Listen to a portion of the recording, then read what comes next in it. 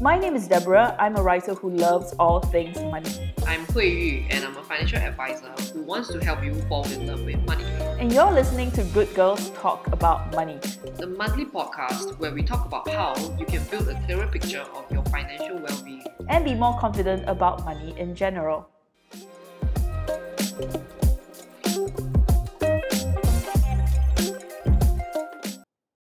Hey everyone, welcome to the very first episode of Good Girls Talk About Money.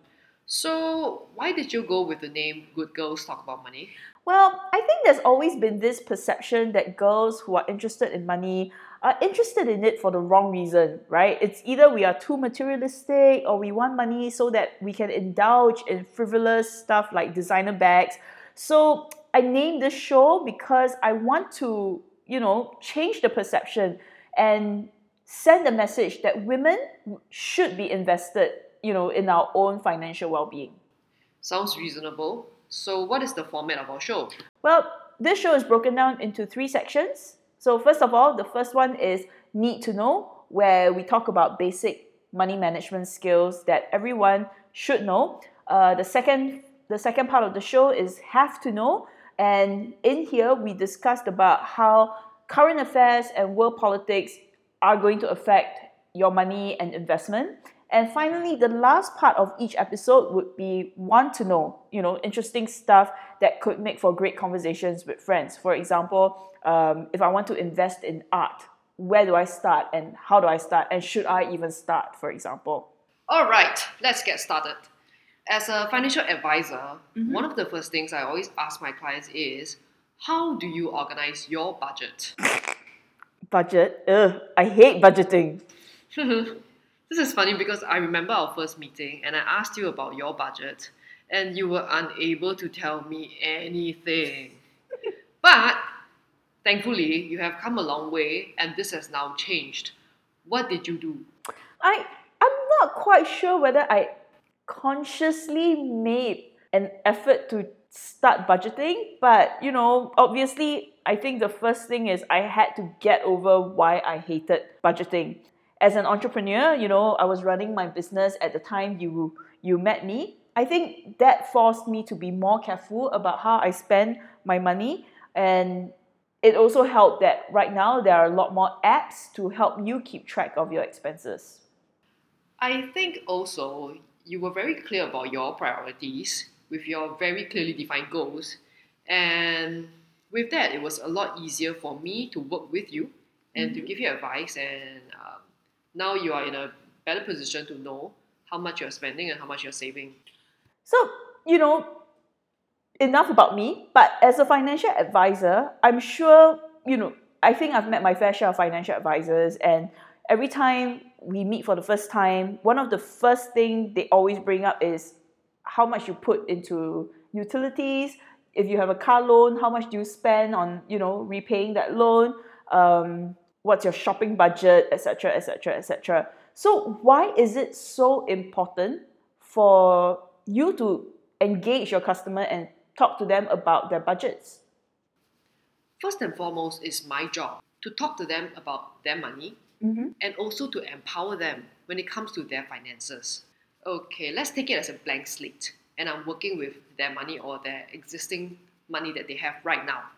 I need to understand first how they're spending the money and as a result, how much they have left over to save. But I think the most common mistake that most people make is they spend first on everything else, then they save later, or they save the leftovers. So in my first meeting, my first advice very likely is, why don't you pay yourself first? Do it like the CPF system. When your paycheck comes in, 20% of your pay is automatically deducted before you can even touch it. And it works, definitely works, because if you were to ask most people, it is very common that they will have more money in their CPF account than in their bank accounts. Right? Okay. I probably had the same experience with you. If you think back. Okay. So when people realize that, yeah, it's true, why do I have more money in my OA, in my ordinary account, than in my bank account? That's when the realization hits home and they go, if I had saved 20% of my pay and I paid myself first before I paid my taxes, gave my parents money, paid for my bills, paid for my car, paid for my house. I mean, there's a million and one things that you need to pay for or you want to pay for. Why are you putting yourself last? And in this whole equation, if you are the one working so hard every day, why should you be the last person you pay? So I think when people have this mindset shift, it helps them save or budget a lot easier. Okay, yeah. Yep. You decide for yourself what is a decent amount that you are worth. Okay, it can be 10%, it can be 20%. Of course, this also depends on your liabilities. But I think once you choose to put yourself as the priority, things become a lot clearer. I think the contentious part, if I may say so, is choosing yourself as a priority, because some people might think that, yeah, I choose my lifestyle as a priority. I've worked so hard all month and, you know, I would love to be able to use my salary to go out with my friends, be able to go to a restaurant every Friday with my boyfriend, buy some nice clothes for myself. That is putting myself as a priority, right? What do you have to say about mindset like this? I don't think there's anything wrong with that. I think it's fair that after you work so hard and you work so many hours in a day, you just want to pamper yourself a little bit. But then everything is about balance. If you choose to overindulge, but this is subjective, okay? If you indulge and you therefore spend all the money on pampering yourself and you end up with no more money left at the end of the day, then you need to be aware that you made this decision. Okay, it was a choice that you made. Once again, it's about the choices that you make.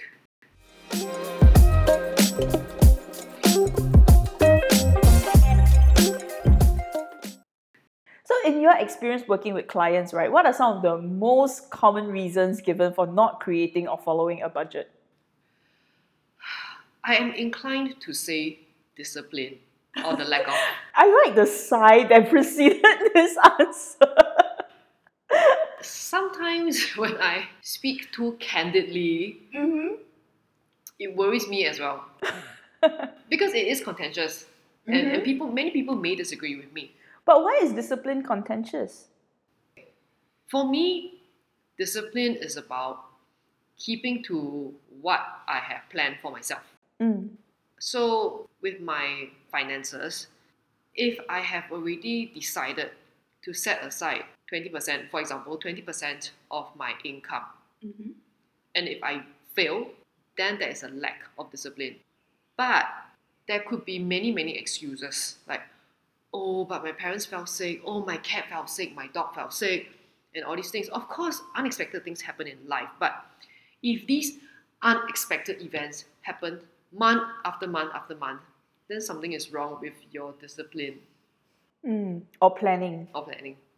So why is it important for everyone to get a budget done? I mean, I see the whole point about knowing how you spend your money, and I think at the end of the day, it's always useful to know that I earn this much, I spend this much, and at the end of the day, I have this much left to invest or save or, you know, pay towards some kind of protection in the form of insurance, right?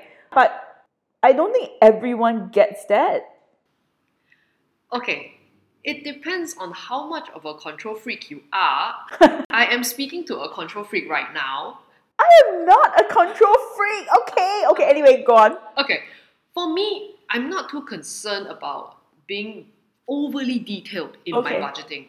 Okay, good point. Okay, when my pay comes in, right, the first amount of money that goes out is to my investments. Okay. That is a non-negotiable.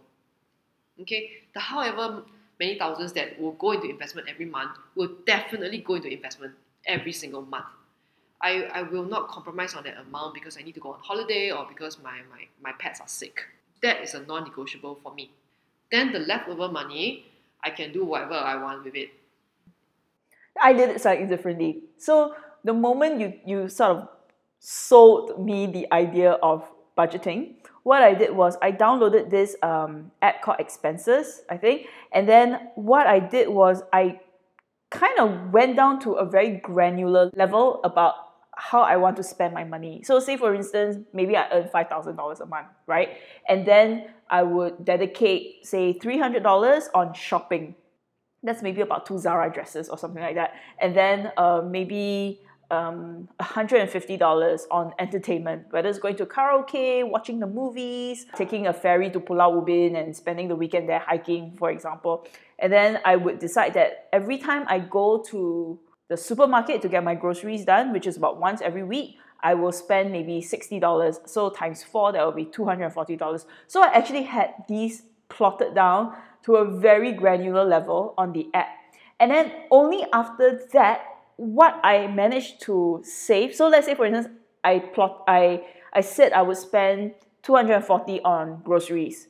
And then at the end of the month, I only spent $200. So that remaining $40, I put it into a savings account or I put it into my investment account. So I did it the other way around. But does that make sense? What do you think? True freak lah, I said. I mean, to go to such detail. Okay, it really depends on what works for you. There is no hard and fast rule on how to get your budgeting done. Mm-hmm. I know clients who, like you, downloaded such apps, but they lost the novelty after a few months and they just got lazy and stopped tracking. Then they know it doesn't work for them. But if you have the discipline and the interest to keep doing it, then you know it works for you. Then just continue doing it. For me, I know I will not have the patience to key in every single item that I spend on or set aside a very defined budget for each line item. I know it wouldn't work for me. Okay. I don't try it. So before we end this section, say I've never done a budget before. How can I best get started? I would say just follow what CPF has come up with. Okay, they deduct 20% from your pay. Do the same thing for yourself.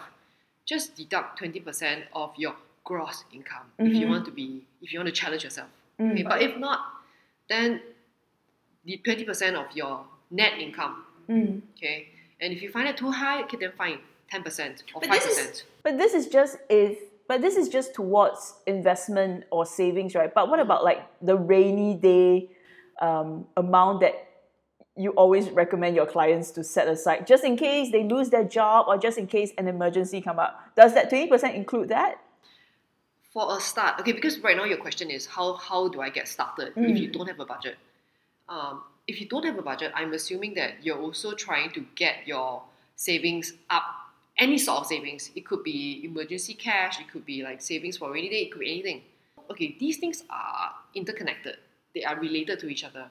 If you're able to set aside a budget to save, and when the amount is big enough, you can then allocate it as like, okay, this is emergency cash, this is like my travel savings, but you first have to get started.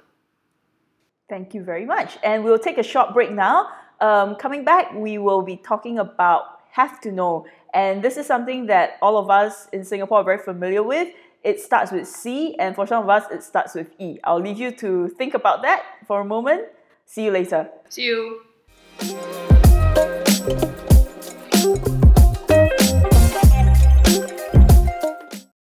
Welcome back to the show. A couple of weeks ago, Hui, you sent me something about CareShield and ElderShield. What's that all about? Okay.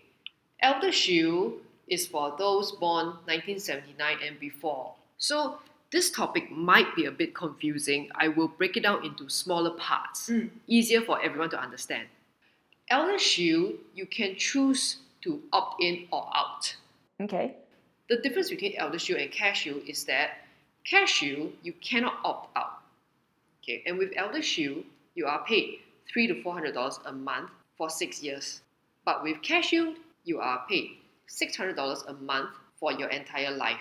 But is there some kind of condition? Like, is it if like they have to be ill or we have to be disabled or severely injured in order for ElderShield or CareShield to start paying out? Okay, either ElderShield or CareShield, or for both actually, if you are unable to perform 3 out of 6 of the activities of daily living, then you qualify for the payout. And the 6 items are dressing, washing, toileting, walking or moving around, transferring, feeding. Any 3 of the 6, and then you qualify for the payout. So if, let's say, you're very healthy and you retire well and you kind of never, gotten round to not being able to perform these activities, you will never get that money back. Yes, you are right, but you will be shocked, as most people, to find out that the stats of being unable to perform 3 is 1 in 2 Singaporeans. Which means, right now, it's either you or me who will unfortunately make the claim for this. Damn it! And I just ate fast food. Okay, so do I need to action on anything if I'm under ElderShield? Not that I'm revealing my age or anything, but just saying, if I'm on ElderShield, and I want to get on CareShield, what should I do? Okay, if you're already on ElderShield, you can choose to opt into CareShield in 2021. But that's entirely up to you. But as your financial advisor, I will strongly suggest that you opt into CareShield and upgrade. What do you mean by upgrade? Okay, just think for yourself. If you're unable to perform 3 out of 6 activities of daily living, and you get this payout of $600 a month, what can you pay with this $600? Nothing.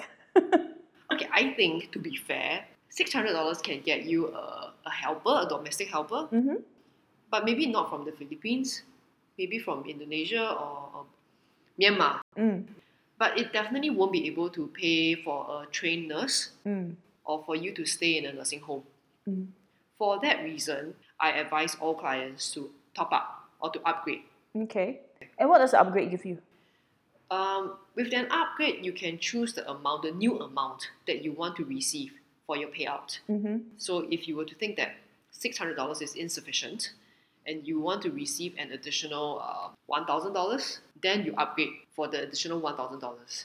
Okay. But I would suggest, some people may have an advantage or rather may be more familiar with the numbers if they have family who are disabled or, for example, who had stroke. Then they will know how expensive it is to pay for physiotherapy treatment if you are unable to take a normal transport like train, or because you're wheelchair bound and you therefore have to call an ambulance or a special vehicle to transport you from home to the hospital for your medical treatments, then you will know how expensive it is. Okay.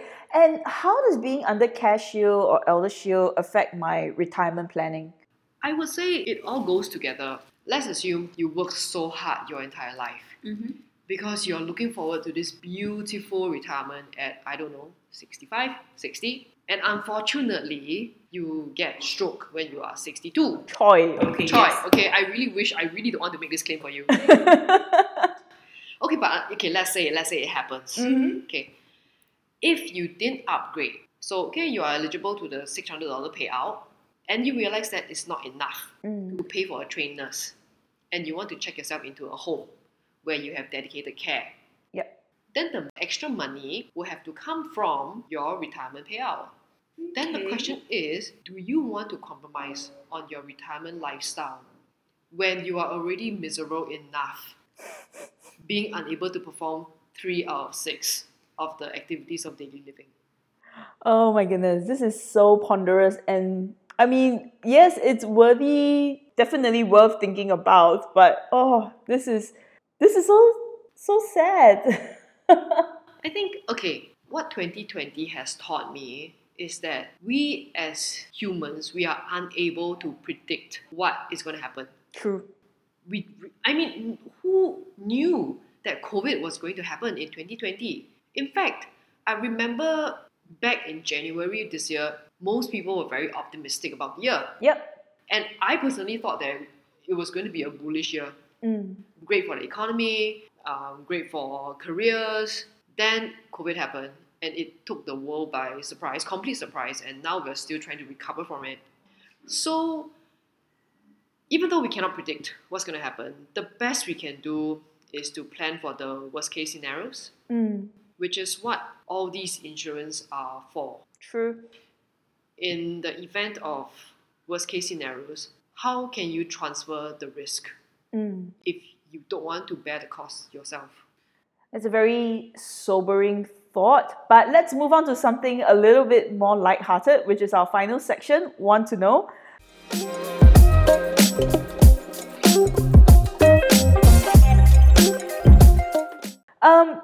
So we want to talk about something quite interesting. Have you ever bought a luxury item, Hui? Of course. And I was quite excited when I bought my first luxury item. And what is that? My first Rolex watch.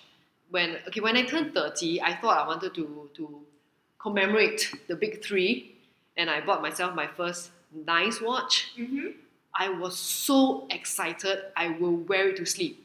No way. Yeah. Okay. I remember leading up to my birthday, I would go for spin class. Okay, I'll go for spin class. And every time I'm on the bike and I'm pedaling my life away, I will visualize the watch that I want. Wow. Every single day. When I pedal, I visualize the body that I want. Oh, okay. I guess we want different things.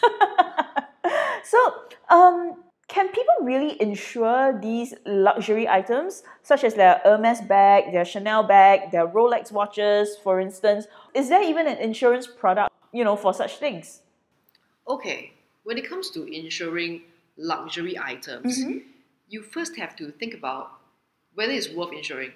Okay? Because what to you is very luxury might not be expensive enough to the insurer. Okay, for example, MS bags. Yep. The range is very different. The cost, it can cost from you have to correct me. I think $10,000. I think right now it's about 13 or 11. I really cannot keep track. Actually, I don't know, but go on. Okay, so the price keeps inflating every year. I guess that's the appeal as well. Yeah. To owning one. So it can be from $11,000-$13,000 to hundreds of thousands of dollars for the more exclusive MS bags. And if you are a collector, you have to get it from auctions in the second-hand market. Those items, which are worth hundreds of thousands, are definitely worth insuring because someone could break into your house to steal it, or you could be in your hotel room and you lose it. So many things could happen to your very, very expensive bag or watch. I'm going to stop you there, but how does the insurer decide whether this is something that is worth insuring? I mean, for everyone, this is quite an objective thing, right? Like, I spent, 7K on my first Rolex watch, and to date, I still feel my heart break a little bit every time it gets a scratch from daily wear or something like that. So, but obviously an insurer is going to look at my Rolex watch and go, anyone and everyone can now buy a Rolex watch, so this is not worth insuring. But to me, it's my life. So how does the insurer decide whether this is something that is worth insuring? Okay, to be fair to the insurers, they will be kind, and it's very likely that they will insure your Rolex watch. Okay, so what you need to do, maybe I shouldn't disclose too much. Maybe if you want to insure your luxury item, you should speak to me privately. Okay, so for those listeners out there, if you have so many bags and watches that you want to insure, let me know. But I can tell you that, yes, we have insurance products in the market that will insure these items and other costly items in your house. And what are these insurance plans called? Okay, they are mainly home insurance. Okay, so they cover things like, when it comes to luxuries, the items range from antique, fine art, jewelry, wine. It could be some collectible whiskey, rare books, manuscripts, bicycles. Okay, because some bicycles are really expensive. Okay, cameras. Okay, people are very serious about their photography now. So some cameras can get very expensive as well, or stamps and coins, musical instruments. It's up to you. I mean, the list is long. I heard this, I don't know whether it's urban legend, but I heard this story about how this guy wore his Rolex to Sentosa and then he lost it on the beach and he can't find it. And in the end, the insurer actually paid out. But how do you actually prove that he didn't just hide his watch somewhere? You have to first make a police report. Okay. So the insurers take it quite seriously. They need to have proof that you lost it. And if you go to the police and make a report, it's unlikely that people are going to think that you are lying. Okay, because lying to the police is a crime. Exactly, Right. it's criminal. So Yeah. if you can produce the police report, Mm-hmm. and if the insurers, after doing their own due diligence, find that there is you have the right to make the claim, Mm-hmm. and if you got a good insurance covering your luxury items, it's very likely that you will get a payout. Excellent. And just for the sake of curiosity, right? Do you insure any of your luxury items? Ayo, I don't have that many luxury items. You just said you have a Rolex watch. In fact, I know for a fact you have Rolex watches. Right, but I don't see myself having that many, and I'm definitely not a collector. But if let's say you do go ahead to insure your watches, how much would the insurance premiums cost? Okay, so I would need to submit my receipts for my valuable items for the insurance to come back with a quotation Mm-hmm. on how much the premiums are. Okay.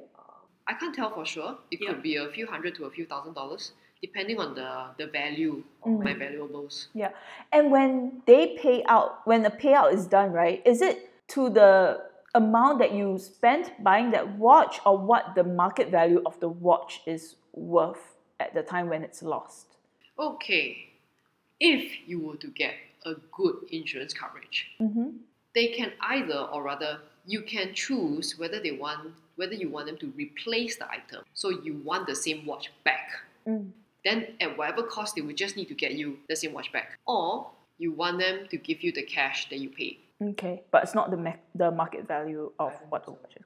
Okay. Well, I think that's something that's worth researching if, let's say, you have like a collection of Rolex watches Getting there? or Hermes bags. Okay. None. Yeah. We've come to the end of the first episode of Good Girls Talk About Money. Of course, this is a constant work in progress and we would love to receive feedback on how we can improve the show. If you have any money-related topics you want us to discuss, please email goodgirlstalkaboutmoney@gmail.com. With that, we'll see you again next month. Goodbye!